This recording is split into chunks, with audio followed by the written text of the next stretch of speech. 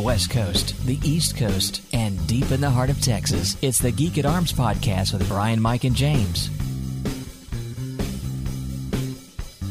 Hey, greetings everyone, and welcome to the latest episode of the Geek at Arms podcast, a podcast about three guys who share a lot of geeky hobbies and also a love for the Lord our God.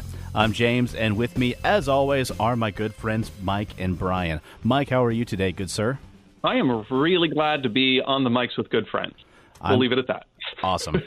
Well, I'm really glad you are with us, my friend. Brian, how are you? Ordinary. Wow, that actually sounds really good. I'd take that. Man, there are people out there Sometimes who you have to scrape for it. Yeah, there are people out there who are like, I wish things were ordinary with me. Right? Mm-hmm. Gosh, ordinary sounds so good right now.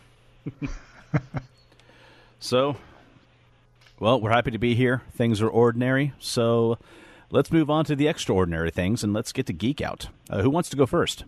I'll go ahead and go. Yeah, ever since my friend moved in, he's doing some travel nursing in the area, and so he's decided to take up residence at our place, which means that my quality of life has increased considerably. And he has been saying, oh, you need to check out this really good anime. You need to check out this really good anime.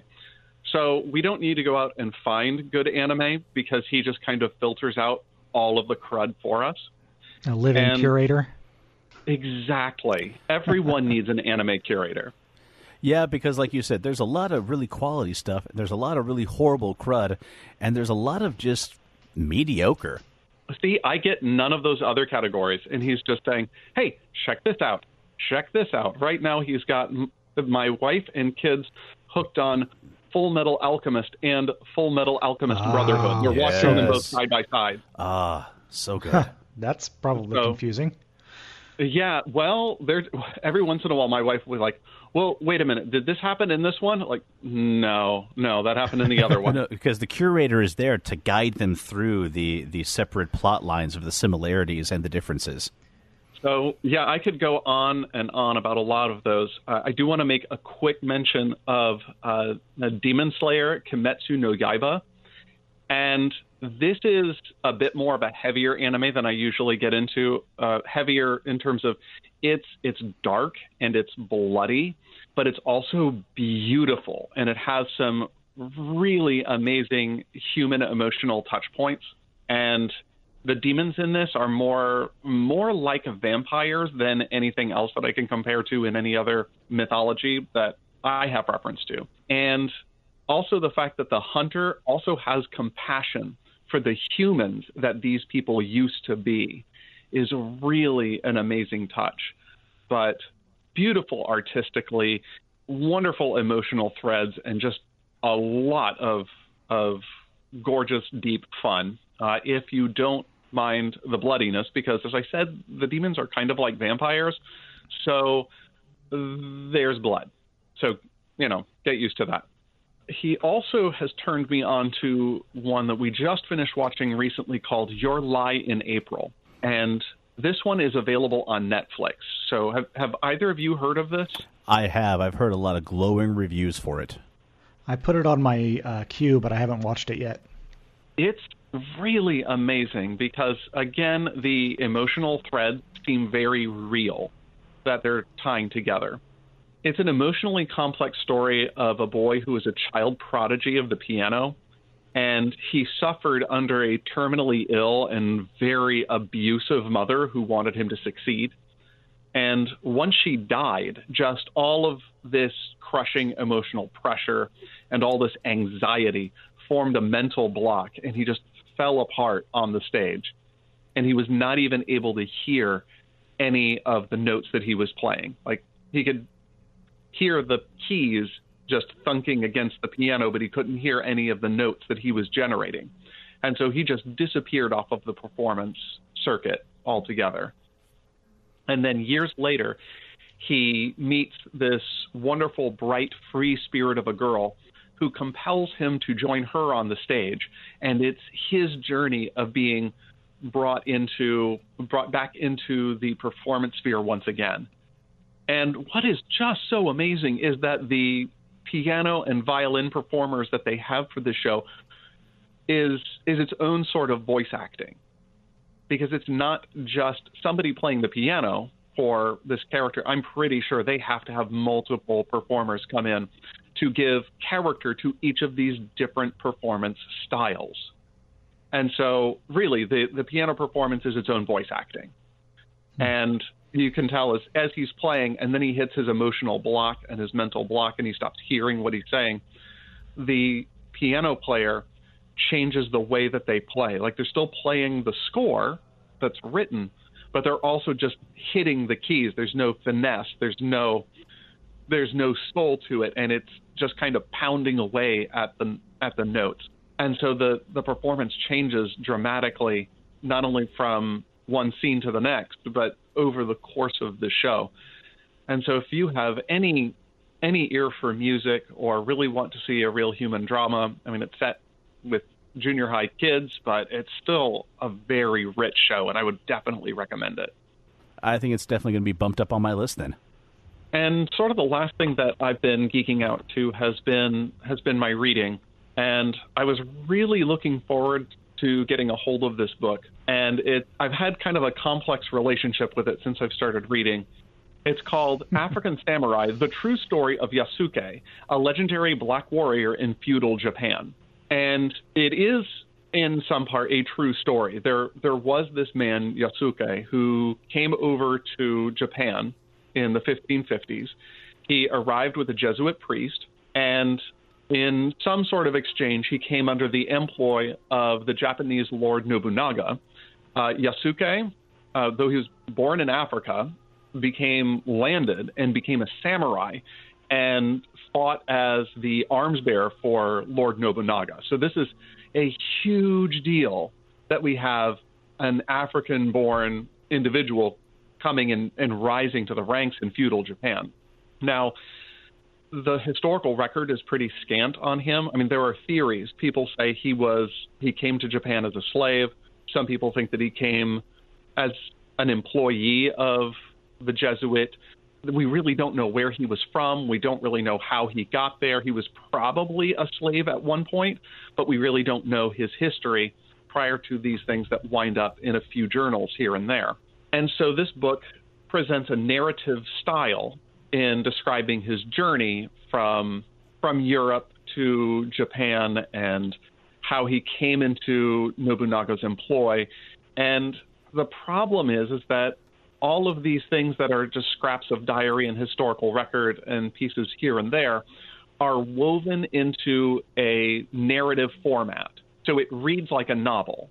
I mean, it adds dialogue. It adds comments about the weather and what people are thinking on this stage of a journey. And the problem is the book makes absolutely no internal distinction between historical record, conclusions drawn from documentable events, theories based on historical research, pure conjecture, and not implausible ideas that the author made up. That there's no footnotes to distinguish between any of these things, and it's all thrown together in one cover. So it's not a history book. The book, I don't even think, knows what kind of book it is. Does it at least have a bibliography of some kind so that if you wanted to go to the primary sources, you could? It does have a bibliography. It is extremely scant on primary sources. There are a lot of secondary sources that it refers to. I mean, and that's because a lot of the things that the book is talking about is trying to give you some sense of the context. And I haven't quite gotten there yet, but I've skimmed ahead, and we're going to read about Yasuke's training as a samurai. Well, nothing ever documented how he was trained as a samurai, but there's documentation as to how samurai trained. So it sounds like they're just piecing mishes and mashes of stuff together and putting it into his life. And a lot of those things are secondary sources. So, yeah, you can do your own research. I've done some of my own reading independent of this book, which is what's allowed me to come to this skeptically and allowed me to say, okay, I know that's got to be made up, but I don't know that at any given stage in the book. Mm-hmm. So I don't know which is which because I'm not that detailed in my research at this point. So with the good and the bad, the positives and the negatives about the book, is it one that you would recommend to other people who were even slightly curious about the subject? I think that this is a subject that definitely deserves our interest. I mean, this is a remarkable journey. How often do we hear of a foreign-born samurai? I mean, that's not common. And Was this during the time when Japan's borders were closed? Oh, this is one of the few times that Japan's borders were open. Now, I know a bit about the Portuguese interaction with Japan, and right now the emperor is just way too weak and so ceremonial that he does not have a hard control over what's going on in the lands. So the borders are open because nobody is there to enforce it. China is fed up and not officially trading with Japan. And so Japan is kind of trading with anybody who will. And I've actually seen some artwork in the way of those foldable panels that were made during this time. And so you actually get to see these landscapes of a Portuguese merchant with a side sword on his hip passing by a samurai with the sword and dagger, the two swords tucked into the sash. And that's those were made from exactly this time period. So that's really cool. I remember the name Nobunaga from elsewhere. I can't remember what I've associated that with, but he must have been fairly famous. Yeah, he was one of the quote end quote unifiers of Japan at this time. And some of that unification was political, and some of that was really, really bloody. Really heavy-handed. So the question, would I recommend it? I think it's a story worth reading, especially if you're willing to dig into the background and to read this particular text skeptically.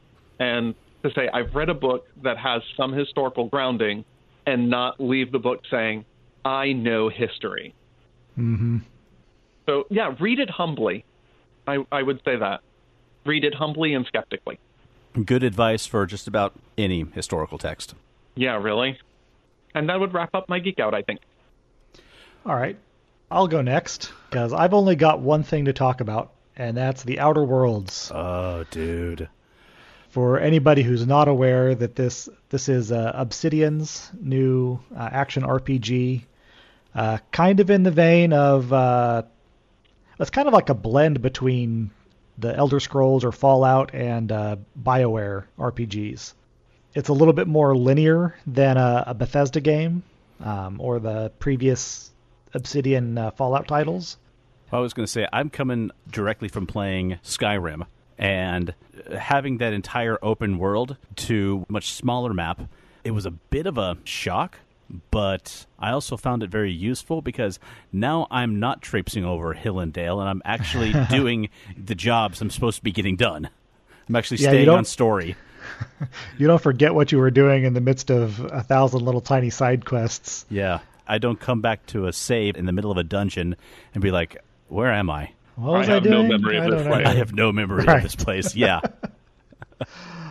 But it does have a kind of a Fallout vibe to it in places where you've got a lot of areas that were recently inhabited but are now abandoned. And so you've got the decay that you're used to seeing in a Fallout game. Visually and thematically, it also evokes a little bit of BioShock and Firefly. So much Firefly. It looks beautiful. I'm looking at screenshots now. Gorgeous. Speaking of Firefly, when you first start playing, there's a pair of characters that you meet. One of them is the boss of this town named Reed Thompson. And if you're familiar with Firefly at all, you talk to this guy, Reed, for more than 2 seconds, and you realize this is Badger. Badger, oh absolutely. My gosh. It is 100%. Well, he's even got the hat. He's even got the hat. And some of the phrases that he used are straight Firefly. And is Jane Espenson one of the writers for this game and no one knew it?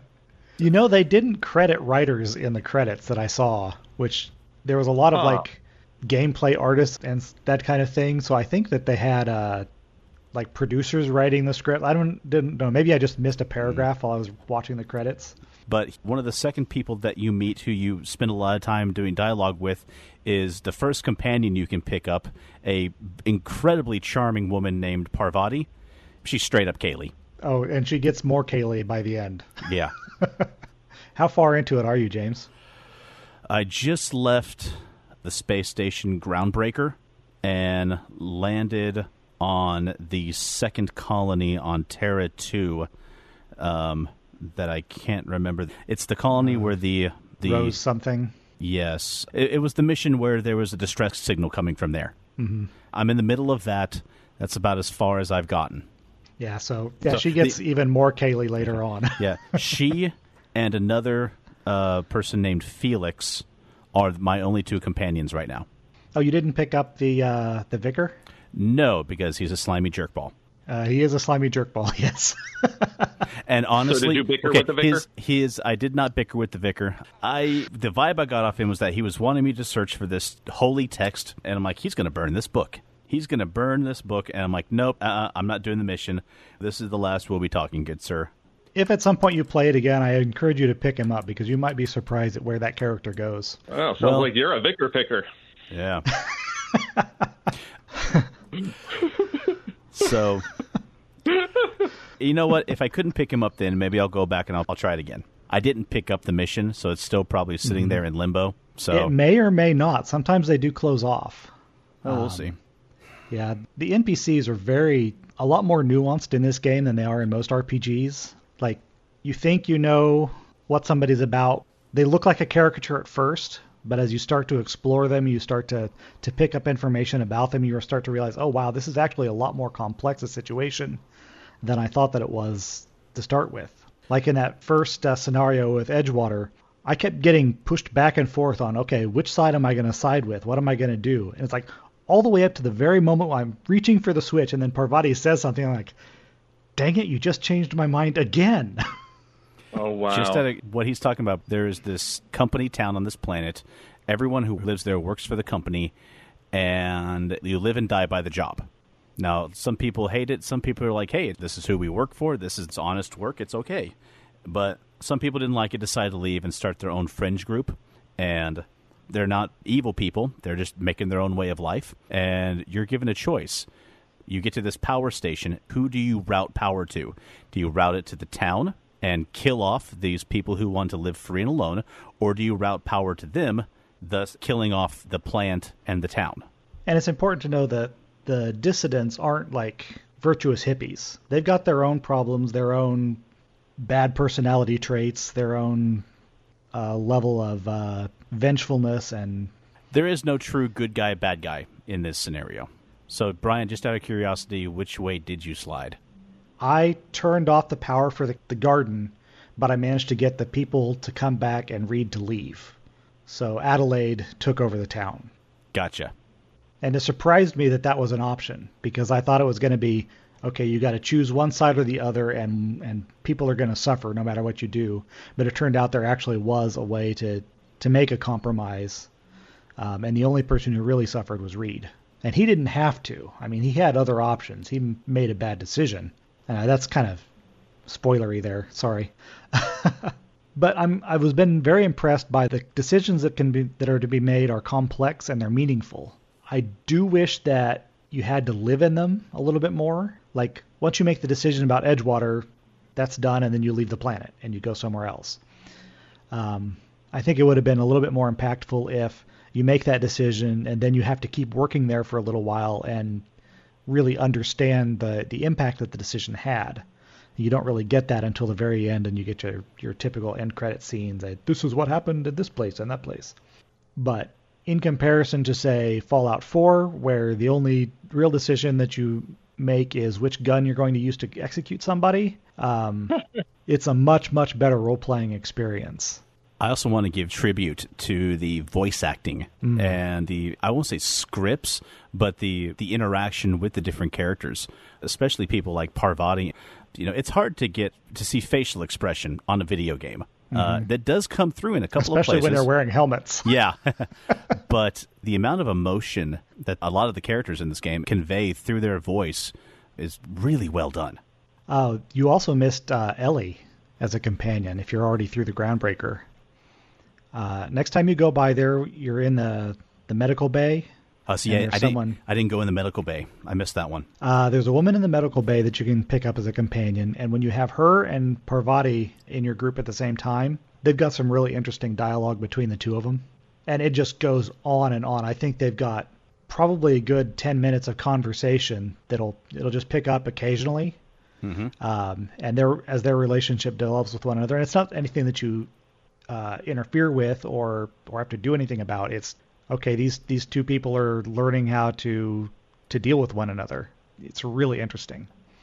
Mike mentioned how beautiful it looked earlier. If you're tired of the bleakness of Skyrim, how everything tends to just be white and gray and occasionally green, The Outer Worlds is what you're looking for because it is so saturated. It's got colors everywhere. You've got holographic advertisements being thrown in your face all the time. The environment on Monarch is like psychedelic colors. I mean, pinks and blues and greens just everywhere, and the monsters are camouflaged in that. So the monsters are all pink and blue and green. Oh, wow. They do a lot of work with lens modeling, so it's got a really shallow depth of field in cutscenes and in conversations. You can see the bokeh of the lights in the background, chromatic aberration, motion blur. It's just really gorgeous. Oh, what was that game that came out? Well, you haven't said Mass Effect Andromeda in a few episodes, so maybe it was that one. No, yeah. Absolutely not that. Was it Pac-Man that came out in May of 1980? Oh, man. Yeah, the lens effects in Pac-Man are just top-notch. Oh, my gosh. And also the motion blur, also just solid. And very psychedelic. You eat one of those pills, what is it? And all of a sudden...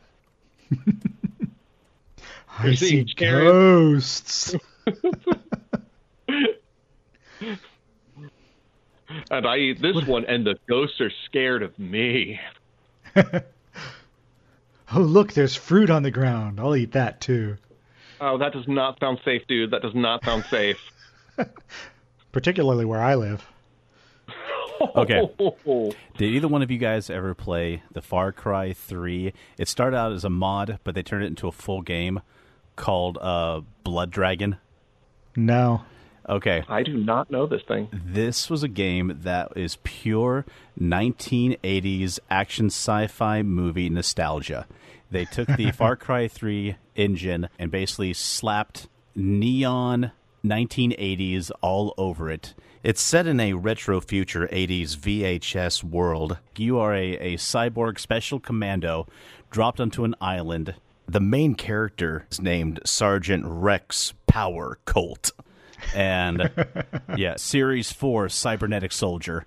And one of the main villains that you fight are neon outlined blood dragons. And they're giant dragons which don't breathe fire, they breathe lasers. I must play this game. I think it's more than Pac-Man that's been eating the strange pills on the ground. It is absolutely glorious. And it's one of the few games that is on my Xbox that I have 100% completion. Nice. I have found every little thing, every little secret. I had to complete it all because it was so wonderful. No, I'm definitely looking for that one. And thankfully, since it originally came out on the 360, I think you can probably find it for super cheap. Your description of the planet Monarch made me think of that. I haven't gotten to Monarch yet, but now I am really looking forward to it. It's got some tough monsters in it, so be ready, have a good gun. Okay. Oh, you haven't fought a blood dragon yet, so yeah. I have enjoyed the various weapons they've got. I do like that right out of the box. If you find a weapon, because, I mean, there's going to be bad guys that have weapons all over the place. You can find them, you can break them down, you can find various workstations throughout the planets and on your ship. And as you find mods or buy mods, you don't have to gain the weapon mod or level up that skill. You can just start building up your weapons, making them better right from the get-go. I think you do have to have a minimum level in engineering to be able to add a mod to a gun. I built my character with high engineering stuff right from the beginning, so it was pretty low. And you have to have a minimum amount of science in order to be able to tinker. And tinkering is cool because if you got a gun with all the mods that you like and you're used to it and you don't want to constantly having to be like, okay, I got to buy another gun and then upgrade that gun, is you can actually increase the stats on an individual weapon. So, your starting sidearm will kind of level up with you, not only your skills in using it, but you can tinker with it. You have to spend money to do it, but you can make that gun itself better. Yeah. Which I thought was a pretty cool feature. The bit about the inventory that I don't like is that you'll come across a lot of armor pieces with skill bonuses. And so I find myself constantly like, okay, well, I've got a jumpsuit that gives me a plus 10 to lockpick, so I've got to change my clothes in order to open this door, and then change my clothes back into my main armor so that I don't get shot. Or it just seems a little weird. Or you could eat one of the 500 different varieties of food that this game seems to have in it. It's like the opposite of the game that just came out recently, Borderlands 3 has. Borderlands 3 was famous for, supposedly, they had 1 million different guns in the game. And this one, it's got like 1 million different food items, and each and every one of them does something different. And they all sound just disgusting. They sound horrible. Just the worst. Did you get to the point where Reed was telling you about what they actually put in the Saltuna? Oh, no. Yeah, the factory on this first planet you go to, the one that all the people are working at, it's a Saltuna factory. And by the way, this company is called Spacer's Choice. The logo is, it's not the best choice. It's Spacer's Choice. And that sums up the whole thing. Yeah. Well, they're talking about, well, we were starting to run out of tuna, so we just started putting fillers in. And he's listing the fillers, and it's like dirt and extra bolts from the factory. It's like, it's no wonder your people are getting sick. Yeah. That and a couple of other reasons is why when it came time to make a decision about who got the power, I went with the greenhouse. Mm-hmm. Gosh, it's like a recall notice got turned into an ingredient. Yeah. Yeah. Yeah, if you got fired, you were required to turn your pink slip back in because it got put along in the process with everything else. I was on the side of the people that were working there, with their good stories and their bad, but I ultimately decided to go against the company because this is a place that it doesn't care if it, like Parvati was saying that her dad worked there. She never knew her mom because they were both company people, and when she was born, she became company personnel as well. And her dad died on the job, and the company didn't care. And I'm like, okay, nope. So he's an ingredient too. All right. He's now an ingredient too. It pushes the class warfare themes really hard. I think maybe too hard. It could be subtler. Yeah, there are times it's about as subtle as a brick through a window. Yeah. I mean, I don't disagree with their point, but I think that the point didn't need to be made with an impact hammer all the time. Yeah. What was that conversation we had in an earlier episode about don't make the subtext text? Right. Yes. Anyway, it's a really solid, well-made game. It's actually pretty stable even on the PC. It doesn't have that many bugs. I do have some advice if you play it on PC. Cap your FPS at 60. It seems to get a lot crashier if you go higher than that. And it does get crashier near the end. I even had it crash, unfortunately, during the credits, which disappointed me. Oh, so you've already done a complete playthrough then? Yeah, I'm on my second now. The credits, there are entries in the credits for two people's 5th edition Dungeons & Dragons game characters. What? That's fantastic. Because apparently they had a couple of company D&D games going on, and so those also got credit. These are the people you want making your action RPG. Yeah, absolutely. Absolutely. But no writer credits? I mean, to be fair, since we're here, Boyarsky and Megan Starks are credited as writers according to Wikipedia. So, I must have looked away, or I was enjoying the music too much when they went by. Well, one way or the other, if their names didn't wind up on the screen, they wound up in this podcast. So everybody who played the game can just listen to the podcast, and now everything's good. That's right. Speaking of great music. Music is Absolutely awesome. I was playing a little bit while my wife was sitting on the couch next to me, and at one point even she said, the music on this is really nice. It's got a kind of a Joel Goldsmith melodic lines held up by the string section. Yeah. A little bit of Western-style Firefly stuff. It's really, really nice. Well, I think I've said about all I have to say about the Outer World. Did you have anything more? The only thing I wanted to ask you is, because it is a Obsidian title, and these are the people who have done a Fallout game before, or two of them. On the PC, how many glitches did you encounter? So far, the only glitch I've seen is that sometimes when you're fighting bandits, if you kill one, he hits the ground, and his arms and legs will kind of go through the ground a little bit as he's lying there dead. So you just see his torso. There was one time that I thought, I'm like, oh, his arms and legs are through the ground. I'm like, oh, no, I hit him with a grenade launcher. He has no arms and legs. They came off. It's kind of weird. There have been occasions where I shot somebody in the head and his arms and legs flew off. That was weird. This sounds like a feature, not a bug. Yeah, really. It kind of is. You were using those Magnum laser rounds. I did have a couple of major glitches that I encountered. One is huge, actually, and I should mention it.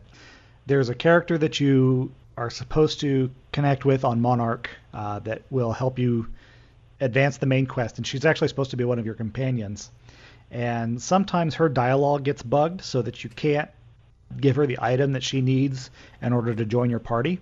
And so you have to actually find the place that she was supposed to lead you to without a quest marker and by yourself.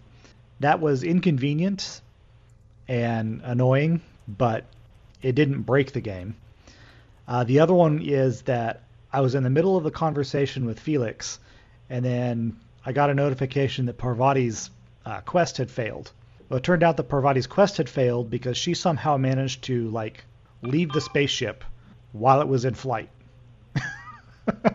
She was nowhere on the ship anymore. Wait a minute, how did she get here? We're in space. I don't remember pulling over. Exactly. Yes. Well, and somebody else said that they had witnessed her actually leaving, and she climbs a ladder, and when she gets to the top, she doesn't stop climbing, and she just climbs all the way out through the ceiling. And then dies because space. But fortunately, there was an autosave right before that conversation, so I was able to go back, and I just had to listen to the conversation again. But those are the only two actual real glitches that I found.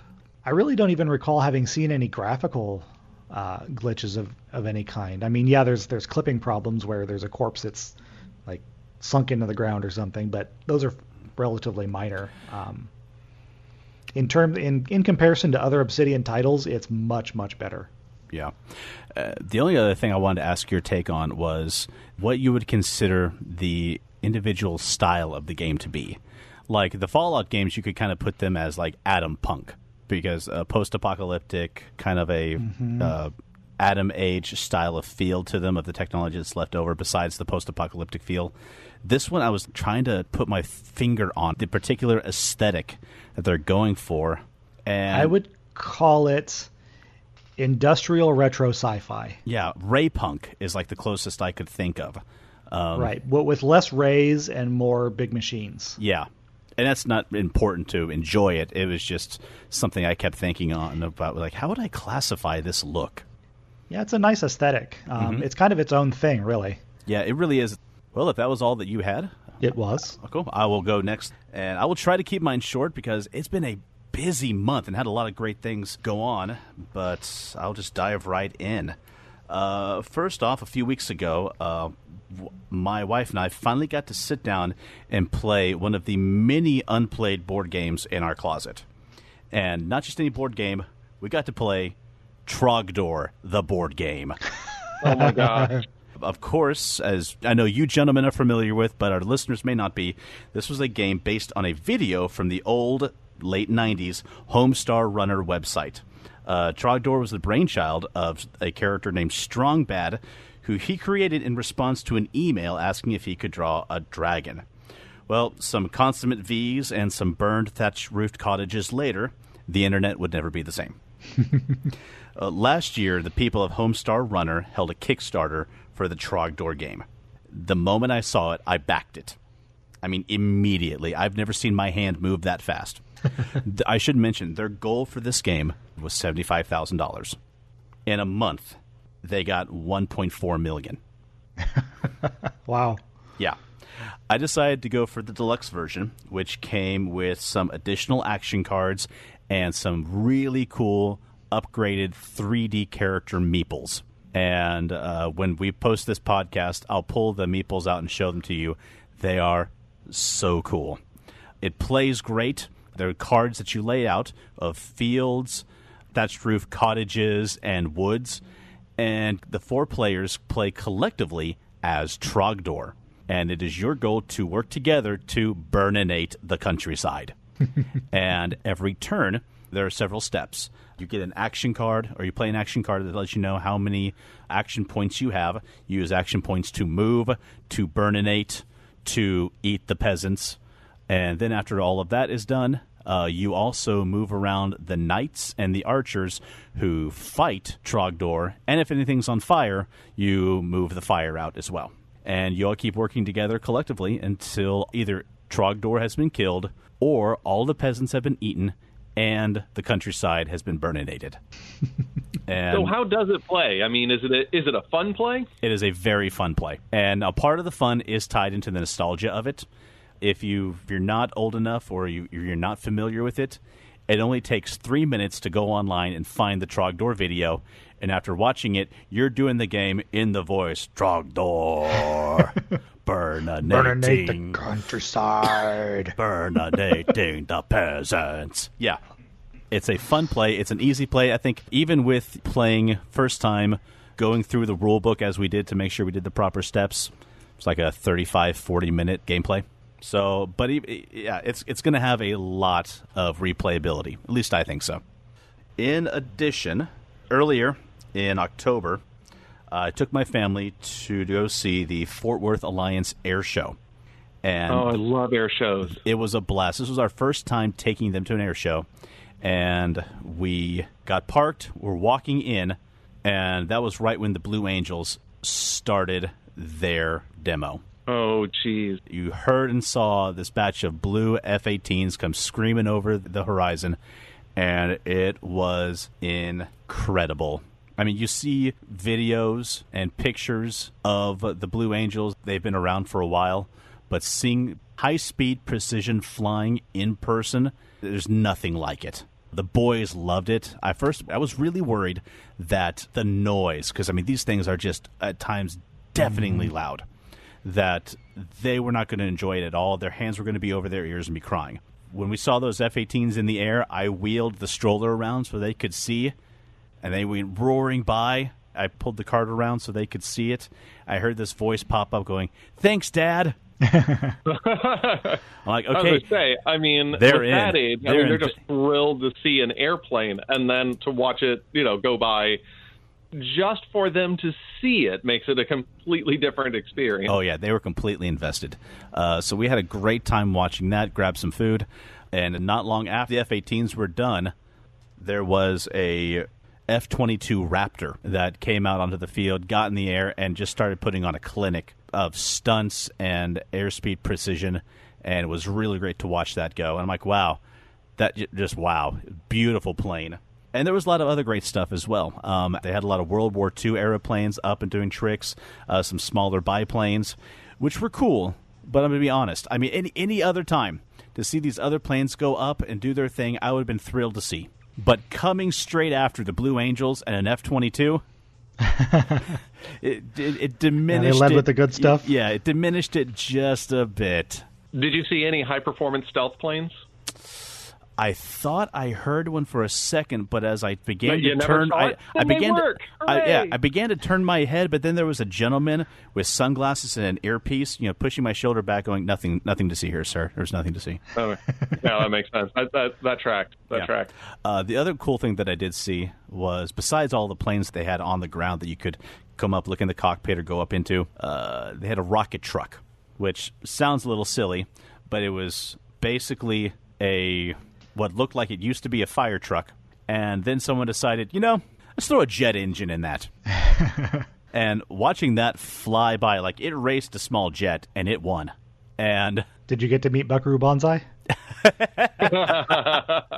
Well, I started to run up to say hi, but then he said something about being needed in another dimension, and it was gone. Yeah, it's always the way. And there was a dude in a really dated cowboy outfit who was chasing after him. And suddenly people were wearing really skinny ties. But the rocket car, I don't think I've ever seen anything on land go that fast. It was loud. It was wonderful. Fairly sure that the guy who was driving that thing probably pees himself every single time he steps on the gas. Do you know how they deal with that? How? Depends. Oh, I thought you were going to say rubber seats, but that's better. Yeah, if ever you get a chance to go to an air show, whether it's in Fort Worth or anywhere, I recommend it. Parking will cost you a little bit, but it's just a great memory and a great experience. And it's one I think that we're just going to do. As long as the kids have fun doing it and really love it, we're going to keep doing it because both Joy and I mean, we could have left the kids at home and we would have had a blast. Also, in the last month, besides the air show, took the kids to the Texas State Fair. And you go there for two reasons. See some livestock, see some crafts or shows, and eat some of the worst food that God has put on the planet. Actually, God has nothing to do with the food there. Yeah, I don't think that God is involved in fair food. No. Although I will say this, I am almost positive that fried Snickers will be at the marriage supper. I had a fun time. Of course, very crowded. One of the big things that people want to eat at the Texas State Fair are a certain brand of corn dogs called Fletcher's corn dogs. There's several stands throughout the fair that sell them. Each and every one of them has a line at least 3/4 of a mile long. If I had gotten in line for a Fletcher's corn dog, we would be recording from the line. I would still be there day and night. So we decided to skip the Fletcher's corn dogs and just get some other normal fair food. Saw some pig races. Find some corn dog scalpers. No, because most of the time they're just generic corn dogs with a Fletcher sticker put on. Technically we did because I did get a corn dog, but it was a Texas State Fair corn dog, not a Fletcher's corn dog. So, yeah. We saw some pig races, a dog stunt team, which was really cool. And then on the way out, that's when we got the really bad food.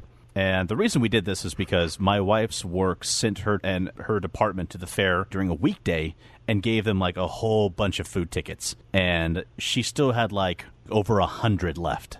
And so we're like, all right, let's go to the fair. That sounds like a heart disease or stroke murder plan. This is conspiracy to commit. Yeah. On the way out, we did grab the bad food, the fried Snickers, which is way better than it has any right to be. It has absolutely no reason, no cause to be that good. We also got some fried Oreos, which were okay. They were all right. But honestly, now you can get fried Oreos at Sonic. And if Sonic's got it, then the magic is gone. But it was still a fun day. And I think that is going to wrap it up for me. And now, listeners, we are going to be taking a look at the second movie in our Animated Film Club series. Mike, what will we be discussing today? All right. For this episode, we are going to be reviewing one of my absolute favorite films, Spirited Away. And I remember the way that I found this film. And I was just walking through a store and they were selling DVDs. And there was this DVD cover that had this wonderfully drawn nighttime bathhouse and this character. I didn't know her name. I didn't know anything about this film, but just something in the way that this was drawn really drew me into this character. And I had to see this film. So I went to the video store and rented it and just started an absolute love affair with all of Miyazaki's films. And so I was just thrilled that we were going to be taking a deep dive into this movie with what time we have left. So let's start by examining the context of this film. All right. Well, there's some differences between the Japanese and American animation industries, first of all. As most people are aware, the American animation industry has largely abandoned the hand-drawn 2D traditional animation style. The Japanese, for one reason or another, have preserved it. They're still churning out traditionally animated 2D stuff. Culturally, they tend to prize both the tradition and the meticulous handcraftedness of the artwork, and yet somehow they still manage to industrialize even that, being Japanese. And besides the industry differences, one thing that strikes me every time I watch anime is there are stories that the Japanese tell that wouldn't fly for an American studio. Right. Like in this one, we've got a character who is cast as the villain. We've got this witch, Yubaba. And in an American picture, at the end of the movie, she'd be killed or she'd be dethroned. Something would happen to her. She would be defeated. She'd be turned into something, or her name would be taken away. Right. In this one, she retains her position. Her situation doesn't change at all. Just because she was the villain didn't mean that she needed to be overthrown. And I think that's an interesting difference between the way the Japanese see story and the way that we do. I had just watched the film with somebody who had never seen it before. So I was trying to see this film anew through her eyes at the same time. And when we got to the end of the film, Christine had said, "Wait, that's it? She just walked away?" Yeah. Like, yeah, she's free. It's almost jarring in its simplicity. Mm-hmm. Yeah. I had the same response to My Neighbor Totoro, where it got to the end of the movie and I thought we were still in Act 2. It's like, wait, it didn't have the plot that I'm used to. It resolves the plot that it presents. The little girl's desire is to get her parents back and leave. And it does exactly that. Doesn't go any further. Yeah, mission accomplished. Mm-hmm. I mean, the rest of what happens is a Wizard of Oz or Alice in Wonderland type exposure or sets of encounters, but the chief thing here is the character growth. Mm-hmm. Yeah, the only thing that has changed is the little girl herself. And Haku to some extent. He's restored, but... Good point, yeah. One other thing that I really appreciate about watching Japanese film is that window that we get into Japanese folklore and religious thought. Miyazaki and Studio Ghibli in particular are really good about that. It's not like an academic view. We're not getting, this is what Shinto is all about. But it's definitely a movie that is Shinto influenced. And I don't know a whole lot about Shinto. I know it's pantheistic, but not like purely pantheistic. But being exposed to it, being able to see this is a distinctly not Judeo-Christian oriented society. And the assumptions that we make in the West about what religion is about and what our relationship to nature and to the spirit world is, that's different in a Miyazaki film. Right. And I think that's a very significant thing because cinema is very, very much dominated by American thought. In general, even when movies are being made by the British or by the French, that's Western culture. It's the same thing, the same intellectual building blocks that we've got. And so the fact that Japan's got this very successful and very rich cinematic tradition and cinematic history is, I think, a valuable thing for American audiences. I can only name 3 Japanese directors, but Miyazaki is one of them. The other 2 being Akira Kurosawa and Ichiro Honda. And the only reason I remember Honda was because he featured in an episode of Legends of Tomorrow recently. Speaking of the themes of this, as I was watching it, there's not many, but the film does present various metaphors. And I was trying to interpret them. There's the underlying theme of the dangers of greed. Definitely. And another one is self-sacrifice. But both Joy and I were wondering, how many more are there that we're not noticing and just don't translate to us because we're not familiar with Japanese film style and folklore? Well, I think I'm sure in terms there's of quite a lot. Folklore, right, there's plenty that's there because there are, you know me, that there is so much that is relevant to the philosophical and cultural underpinnings of the way that we express ideas. And what we can catch is what we can catch without doing more academic study and without far more cultural grounding than we as amateur viewers have. Mm-hmm. That was an academic's way of saying, I don't know. Well, I know there was at least a couple of things, and I'll want to talk about the no-face spirit when we get down and talking about characters, because there were some things that I watched and read about Miyazaki himself and the autobiographical stuff that he put into the film. So I think there is definitely more than just the top level themes. There was also a kind of a minor note of the environmentalism, which is pretty common in Miyazaki's work also. Yeah. Right. There's an entire scene that was inspired by a river cleanup that he took part in.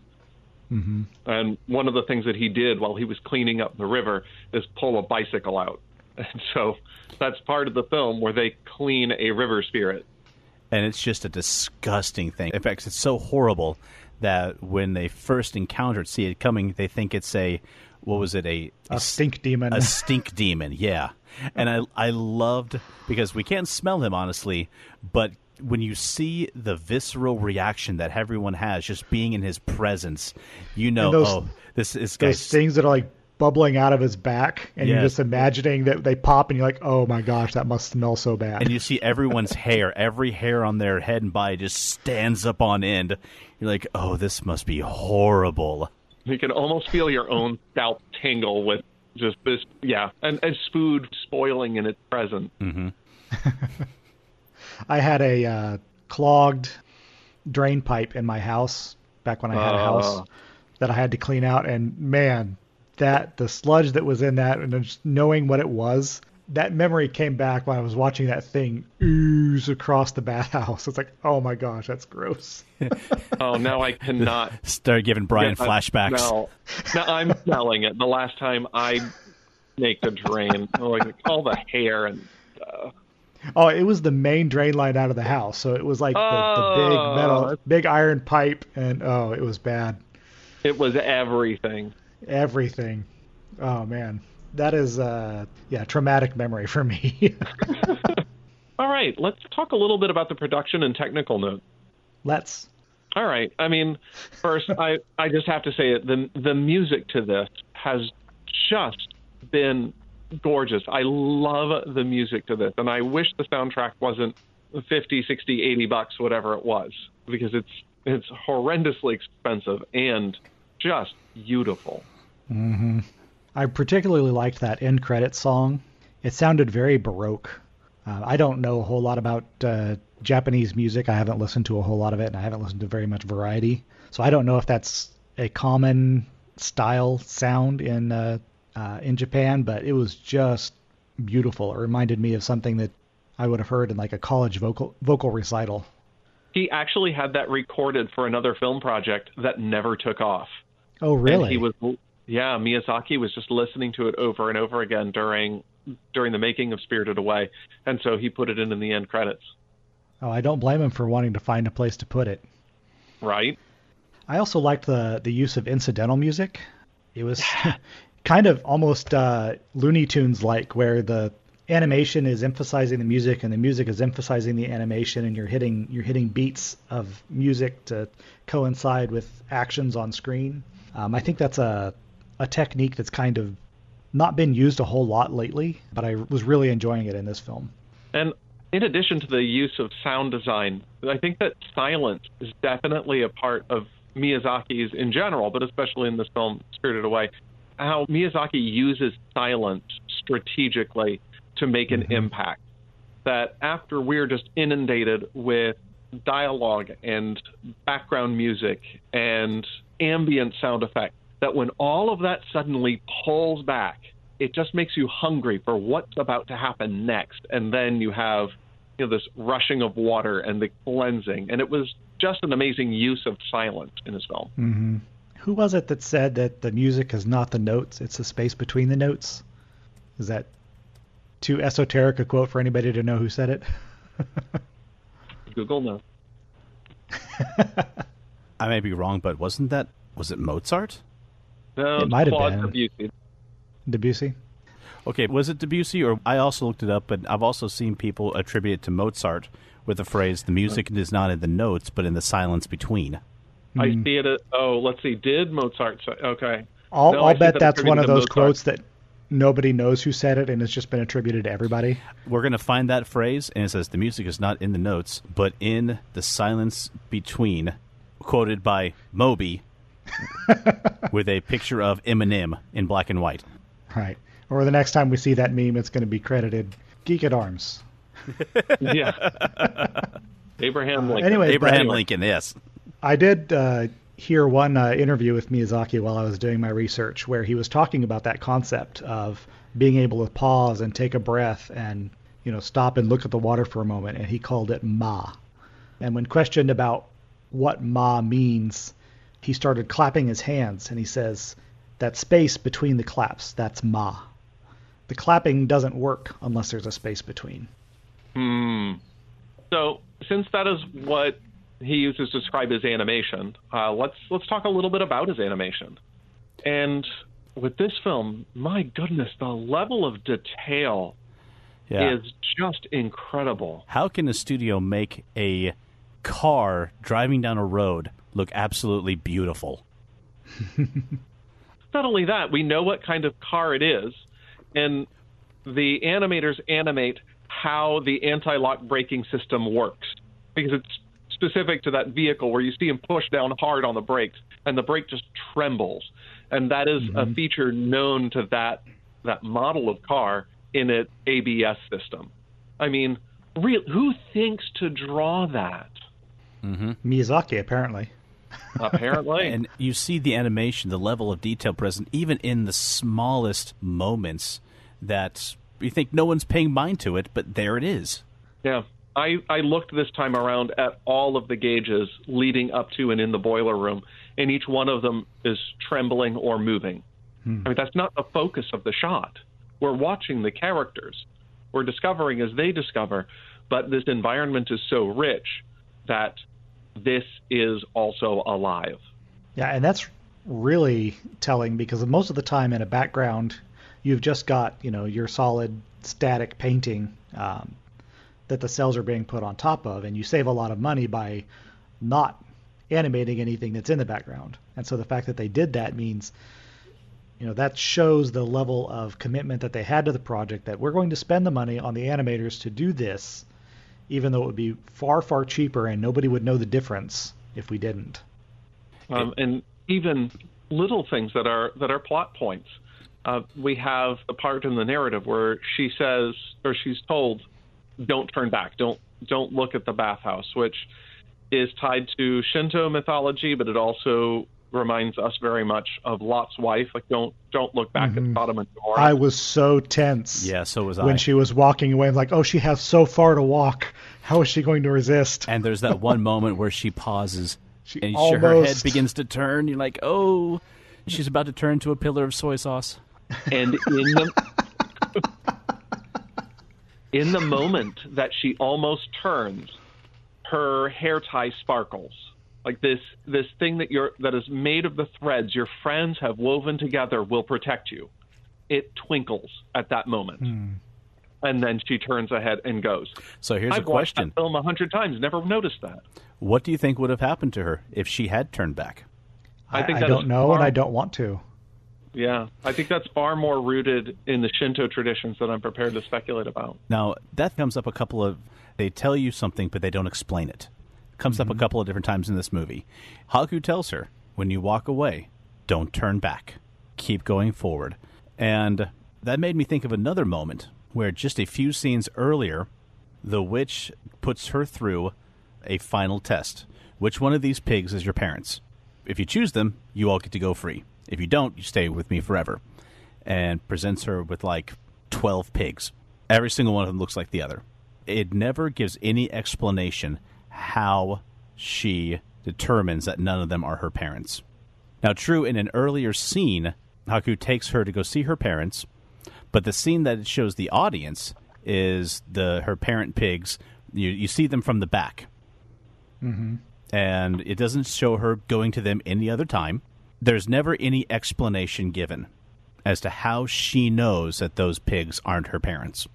She even has a nightmare where she can't tell her parents from the other pigs. It's just somehow she knows. Because Haku does tell her, when he takes her to see them, study them close, because this will be important later. And she shouts at them and runs away. Yeah. So apparently that short of time was enough that she could tell those are her parents, that when shown 12, that when we see them as they are drawn in this later scene, they are exactly the same. She knows it's not them. I don't know. Maybe her hair tie is shown then again, too, to let her know that's not them. No, I'll have to take another watch. I know there were a couple of places where we were talking about the assumptions that a Japanese viewer would make and the things that they would understand that we don't. And I know that there are a couple of places in the translation where, like when they're walking across the bridge and they see the bathhouse, and she says, "Oh, it's a bathhouse." Well, that wasn't in the Japanese script because a Japanese person wouldn't need to be told that's a bathhouse. They would recognize it. So I know there's doubtless countless other places where the translators and the American localizers didn't recognize something that they didn't know they didn't recognize. The placing the fingers and thumbs together and doing the break between them. To ward off evil, yeah. That's something that was done in old school Japan when you've stepped in something tainting or you've touched something that is, I don't want to say corrupting, but unclean. And that was kind of like your cootie shot against the unclean. Yeah, as beautiful as it is, American perception of this film, when it came out in 2002, it did okay in the U.S. It only grossed about $13 million. Man, it didn't do very well at all. And then I checked out the cumulative worldwide gross, almost $350 million. This was the most successful Japanese film at that time. Like, not just Japanese animated film. This was the most successful Japanese language film ever. I don't know if that's still the case, but it certainly was at the time of release. If I'm not mistaken, Your Name blew it out of the water. Oh, yeah? That doesn't surprise me. We've discussed Your Name on this podcast before, haven't we? I was a little too enthusiastic about the film to properly give it the debrief that it needed, but it was, maybe we'll come back around at some point to Your Name. We'll probably hit it up sometime later. Yeah. I do want to mention that when deciding what Miyazaki movie we wanted to do for the Animated Film Club, it was really hard to do so because we knew we had to include at least one. And, I mean, there's just so many good ones that came out of Studio Ghibli. One of my favorites, Porco Rosso, Howl's Moving Castle. And we'll doubtlessly talk about some of those others next time. Yeah.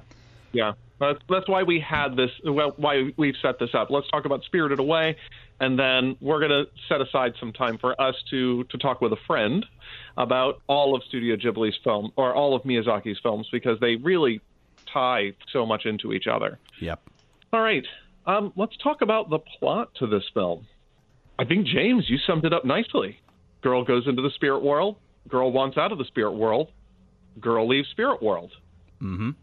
Wonderful. It's funny because I read a few things that described Spirited Away as having such a wonderful, rich plot. And I honestly don't think that this plot was particularly rich. This wasn't story heavy. It's a really simple idea. I think when people are saying that, especially if these are Western reviewers, it's because they're recognizing, oh, this is a really, really obvious and blatant use of the hero or part of the hero's journey. We're going into the underworld, the spirit world. We're having a transformation. We're bringing back the elixir and then going back to the real world changed. That's Joseph Campbell, like by the numbers. He's like, oh, we recognize this. This isn't something weird like Totoro that it ends in the middle. I mean, it has enough structure for us Westerners. It has enough familiarity in the structures for us Westerners to grab onto this and say, yeah, this is amazing. But right. There's not a lot of story there. Yeah. Right. There's no big climactic battle. Speaking of themes, there's not a lot of the themes that we associate with a hero's journey that are present in this, at least not in the style that we're used to. Mm-hmm. And what's really funny is Miyazaki didn't have a plot fit together when he started this film. He didn't have a script when he did the storyboards. He described this as saying that he said that he usually doesn't have a script when he starts the storyboards, and the plot just kind of evolved organically as he made this. And the quote that I have is, "It's not me who makes the film makes itself, and I have no choice but to follow." And I think that was really evident when we have this, as I've called it before, a Wizard of Oz or Alice in Wonderland story, particularly as we have a female protagonist. One of the things that I love about this film is that we have, I don't want to go too much into her development, but we have kind of an annoying female protagonist who becomes courageous, strong, and shows positive virtues in this transformation journey. Oh, don't sugarcoat it. Call her what she is. She starts off the movie as a brat, as a complete, total brat.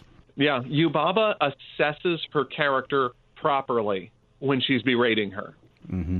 You're a weakling, what is spoiled crybaby, and you have no manners. All true up to that point in the film. Yeah. But even though she does allow herself to be pushed around, and instead of acting, she is more reacting through much of the story, she, in a rather short amount of time, turns it around. Yeah. Mm-hmm. Let's actually use that as a launching point. Let's talk about these characters. Because let's face it isn't the plot that's moving the story forward, it's the characters. Chihiro specifically, definitely. So we begin with somebody who's pouty in the backseat of the car. And I have to say, the parental-child interaction there is just beautiful and rings true. Like the parents are barely interested in anything that she has to say. I've never had a bouquet. Your father gave you flowers. That doesn't count. I mean, there were times, though, on the other side of that coin, I watched the parents' interaction like, I looked at my wife and said, sweetheart, remind me to be nicer to the children, please. Yeah, true. I've had moments with my children when they have been like Chihiro, absolutely 100%. But you know what? There have been times that I'm like, no, I don't need to be that dad. Any parent does find themselves like, yes, I did that. No, it's fine. It's okay. Hurry along now. Oh, you'll be okay. Like, no. Note to self. Listen to my children. Yeah, and her self-absorption, you can see in her parents also. It's very clear where she came by that attitude that her comfort was the most important thing. Oh, yeah. Dad doesn't want to take the time to do a 3-point turn on a country road. Mom's more concerned about, we've got to get to the house. I don't really want to be on the road all the time. We've got to meet the movers. Me. And then they get into the... Yeah, don't worry. The park. movers can start without us. Right. And it's about, hey, now I'm hungry. We must have food. Mm-hmm. Or the dad, he sees something interesting, and so he just drags the family along because he's the one who wants to go see it. Mm-hmm. So it's pretty clear where she comes by her selfishness at the beginning. But on the other hand, she's not really selfish. She's not greedy. And that's what saved her from being turned into a pig initially. And it's what saved everybody eventually. Absolutely. Yeah, it's the fact that though she's self-absorbed, as you said, she's not greedy or not what we would call selfish. She's just got this shift in her focus that is very much in touch with her wants and comfort, which does not, but there are lines. Like, she won't take the pile of bath tokens. She won't take the food. When the river spirit vomits forth all of this gold, she's not on the ground trying to gather it up. Mm-hmm. Like, there is something that says to her that is not hers, and she doesn't even want to do this, unlike every other member of the bathhouse staff.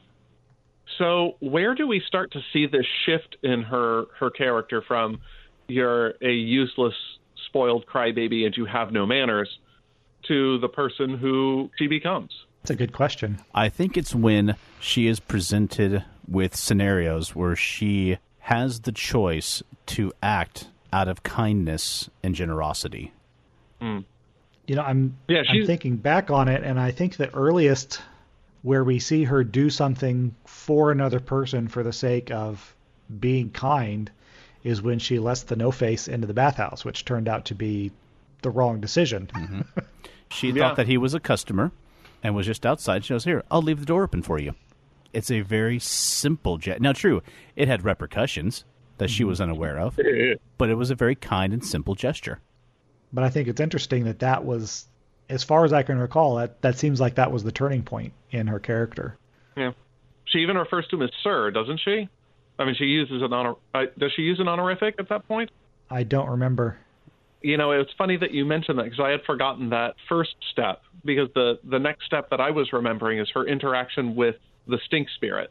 Mm-hmm. That, you know, yes, she's compelled to, like, no, you take care of this guest and don't insult our guest. And she was unfailingly polite, and she was thrown into the worst of the slop, but still persisted.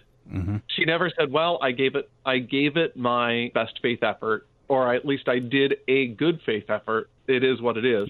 She keeps at it. She takes the tokens that No Face had dropped. She keeps trying to do more to actually give this unsatisfied spirit what it needs until she is in the muck with him and finds the thorn in his side. Yeah, because, I mean, as soon as he was in the water, she could have bolted. Mm-hmm. Everyone else did. But like you said, she tried to help him, clean him, and when she saw the thorn in his side, she let everyone else know and worked at it as hard as she could until it was out. Yeah, that was entirely voluntary. Yeah. There was nobody expecting her to do that. And Yubaba praises her for this. Mm-hmm. She says, this is an example, everyone be like Sen, or learn from her. You know, what's interesting is that I noticed a dramatic, when we start to see these changes incrementally from that point, one of the things that I think showed one of the most tremendous changes of character is contrasting her experience from the stairs when she sees it's just a set of stairs. Granted, there's no rail, and this is steep. And yeah, it might be a dizzying height, but she just crawls down the stairs one at a time until something breaks and forces her to go full tilt, lest she fall over and die. And contrast that to when she's trying to get to Yubaba's room, and she's faced with a rickety pipe. And she sees the most direct route, and what she does is she girds her sleeves, ties herself up, and she that was just a terrific little runs. bit too. I loved that. Yeah, I mean, and this is character change. We have a simple task of walking downstairs, and second, something that would make any one of us squeamish, and she runs for it and does what she needs to do to save her friend. Mm-hmm. We were just discussing a moment ago about the first time we see her in an act of kindness. I just remembered, I think that they gave us a showing of the capacity for it when she's in the room with Kamaji. And she sees the soot spirit carrying the piece of coal, and he trips, and it lands on top of him. You see the little legs. She reaches down, picks it up, gets it off of him, and then she's like, "Oh, now what do I do? Do I drop it?" And he tells her, "Finish what you started." And she doesn't. She does. Phew, man. Yeah, doesn't throw a fit and say, "But it's heavy." She gets over to the fire, which is clearly hot and clearly uncomfortable, and tosses it in. Yeah. And then everybody wants her to do it for them. Yeah. So, I mean, it looks like she's carried a bit of this every step of the way. We just get to see that improved upon when she's put in these situations of adversity. Mm-hmm. Sorry, I didn't mean to interrupt the flow. That just popped into my head. No, I think that needed to be said. Okay. Right. We need to talk about Yubaba, I think. Let's do Haku and Yubaba at the very least, because they're the two that, besides Sen, they're the two that I think are most central to the story. I don't really have much to say about Haku. He was fairly straightforward. Yeah. I mean, he's somebody who the people in the bathhouse thought was wicked, just like the person he served. And it's really only these acts of kindness that we see because we're seeing them through Chihiro's eyes. Chihiro sees this person who is responding to him as kindly. First, he tries to get her out of the spirit world, and when he fails to do that, he does everything he can to sneak her in and get her a job and get her play by the rules of the spirit world so that he can make sure that he sees her out. And it's really only that we're seeing him through Chihiro's eyes that we think that he's at all trustworthy, because the spirits in the bathhouse don't trust him. Well, until she came along, he might have given them every reason to believe that he wasn't trustworthy, because it isn't until he encounters her that the slightest spark of memory from his old life awakes in him. Right. Because they have a shared history, and it comes up later in the movie, and so seeing her being thrust upon him might have just ignited that little spark within him saying, hey, you're not just Yubaba's protege. You are more than that. Well, and it's also the fact that he was controlled. Yes. And she was the impetus behind the destruction of that control. Mm-hmm. So, yeah, are we ready to talk about Yubaba? I think so. Oh, yes. There's so much that could be said about her. She is such a wonderful antagonist. I love this character. There were a couple of times where she really threw me a curveball away from the whole atypical, here's an animated Disney-style villain. Yeah. Like, after the issue with the stink spirit / river spirit is resolved, she praises Sen. She says, you all need to pay attention to her. It's thanks to her that we had this wonderful opportunity. You should all be like her. Okay. Wow. Was not expecting that. She hugs her, and then she says, "What's truly important to you, Baba? We made so much money." Yes. She does have these moments where she is great. She's harsh, she's greedy, she's wicked, but she's not evil. She's not a villain. She's not wantonly destructive. She has rules. If she makes an oath, she keeps it. I made an oath to give anyone a job who asks for it. She hates that, but she holds all the power, but she doesn't act just out of that power. So she is lawful evil. Yeah. And also, did you notice how unglued she came when her baby was missing? I mean, she loves her baby. Mm-hmm. I mean, it's a distorted love. It smothers, pampers, and shelters the child. Yeah, it's a distorted baby, too, though. Yeah. Oh, yes, it is. When I first saw the baby, I'm like, okay, Miyazaki, what's the deal with this? Play with me or I'll break your arm. Like, ah. That should be a new phrase whenever there's something that we need to discuss but don't want to. Okay, it's time to talk about the giant baby in the room. Because clearly the baby ate the elephant. Yeah. But all you were saying about how she has her own rules and that, well, she's not a malicious spirit, she's not exactly a kind one either. No, she's a wonderfully complex character. She's not a good person, but she's not the typical evil villain that, where there's the moral imperative to destroy. Like, no, she's going to run the bathhouse. She's going to be a harsh boss, but she's going to do her thing. And the bathhouse seems to be a good thing for the spirits. I mean, they need a break. And while her employees are worked hard, none of them seem to be suffering. She is a force. She, like all the spirits, she has a role to play, and her personality, her attitude is what she uses to perform that role. And it's in understanding it that you learn how to deal with her, learn how to survive her. It doesn't, like you said, it doesn't make her evil to be what she is. She's going to be that. She has to be that. She doesn't have a choice. The No-Face is the same way. He has a nature. The trouble with him is that when he entered the bathhouse, that nature was changed. Right. Now, do you think it was changed before or after he ate the frog?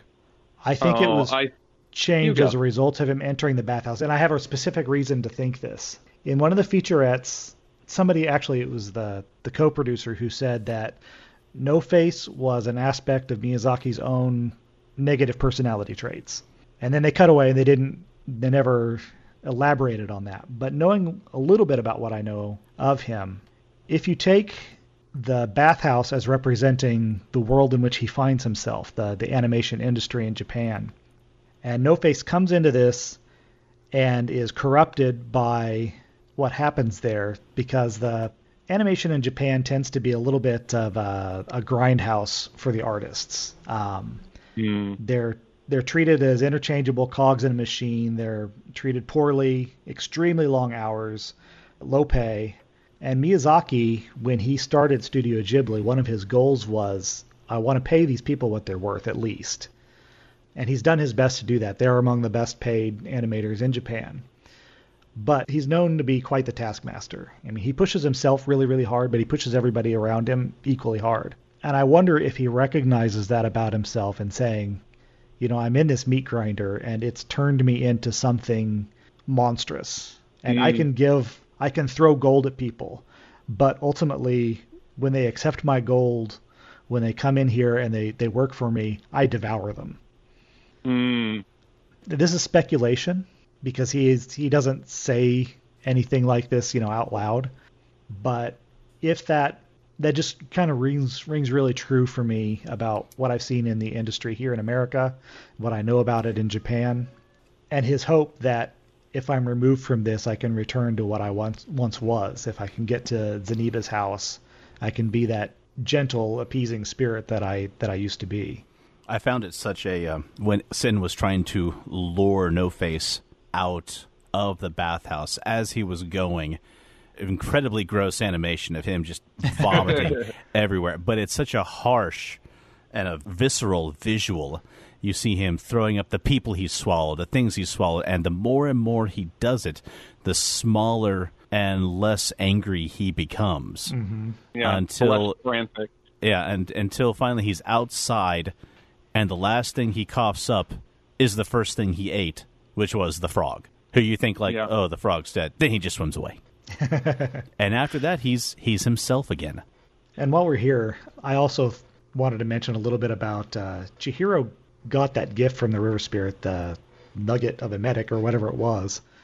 Yeah, and I don't know if she ever said or indicated that her goal was to give this to her parents so that they would vomit up all the stuff that they ate and they could be human again. And so by sharing it with No Face and sharing it with Haku, she gave up that hope of rescuing her parents. And that was a powerful moment. It was a very powerful moment. You talk about, speaking about her growth and displays of courage, force-feeding a dragon and then holding its mouth shut while it squirms and fights until it swallows. That's braver than I am. Uh-huh. My friend, while we were watching that, says, anybody who has a dog understands. But what's funny is that Miyazaki had to bring in a dog and a vet and show the animators how to do this because none of them had ever had a dog. Just an interesting little tidbit. One final point I want to make on the movie is actually a question, and that is for Mike. At what age did you introduce this movie to your girls, or have you yet? 5. 5 years old, really? Yeah, they were so into it. Cool. This comes down to something we've discussed at length on this podcast, is that every kid's different, and as a parent, you got to know where they're at, where their comfort level is. Mm-hmm. At this time, I could not show this to my 7-year-old because of her heart and of the things that scare her and the things that worry her. I know watching this movie would have been nightmare-inducing, because let's be honest, there are parts of this which are a bit scary. Mm-hmm. And there are also parts which are going to make you wonder, how many drugs were the Studio Ghibli people on? Well, I mean, if I could offer you, from one parent to another, some advice as somebody who loves this film, and you have a 7-year-old who would not respond well to it, don't. There's always time. There is always time. And we decide we'll wait until she's probably closer to maybe 10, 11, 12. And we'll see. Share it when she'll love it. Yeah. Mm-hmm. Ooh, good phrase. We should put that on a T-shirt. Share it when she'll love it. Well, gentlemen, is there anything else, any final points we wanted to make on Spirited Away? I mean, I think that we could probably spend a year on this show and still have more to say. So I'm sad that we don't have the time to do a deeper delve, but I love this film, and there's always going to be more to explore and more to discover. And as we said before, there are so many incredible Miyazaki movies, and so many that we could have gone with for this film club, and a lot of them we're going to be discussing in our very next episode, where we look at how wonderful this studio is and some of our favorite moments and characters from these films, why they're important, and so much more. And we're going to be doing so with a special guest. Mike, who is it that we're going to be having on in our next episode? We have invited Bex from Redeemed Otaku. Redeemed Otaku is a Christian podcast that is focused on anime. I've talked to Bex off the mics, and you can also hear her on the Princess Mononoke episode of the Retro Rewind podcast. And so I'm looking forward to having her on the show. All right. Well, I think that will lead us to this episode's Zombie Apocalypse Plan of the Week. Mike, how are we going to stave off the undead hordes this time? We are going to stave off the undead hordes by focusing once again on perimeter defense. We're going to go to a bathhouse. Oh, I wish that would do it. This is the problem with zombies, is that they still require some musculature on their bones in order to move. So we are preserving ourselves with a trusty maggot moat. By the time that they cross through that, they'll be stripped bare. Oh, gosh. This is an instance where the solution might be worse than the problem. Yes. Yeah. So how come your colony got invaded? Honestly, it was just too uncomfortable. Just knowing that it was there and the smell. None of us could sit still. It was just too gross. We just let the zombies in at that point. We welcomed them. All right, well, I think that's going to wrap it up for this episode. We want to thank you all for once again listening in and encourage you to check us out online at facebook.com/geekitarms, at our website, geekitarms.com. And Mike, what's our Twitter? We are at ArmsGeek on Twitter. And so, as always, from Brian, Mike, and James, we want to say, be safe, be blessed, and be geeky. Thanks for listening to Geek at Arms. Music for this podcast was provided by Incompetech.com. For more, check us out at Facebook.com/Geek at Arms. Give us a like and maybe even subscribe to us on iTunes. That would be awesome.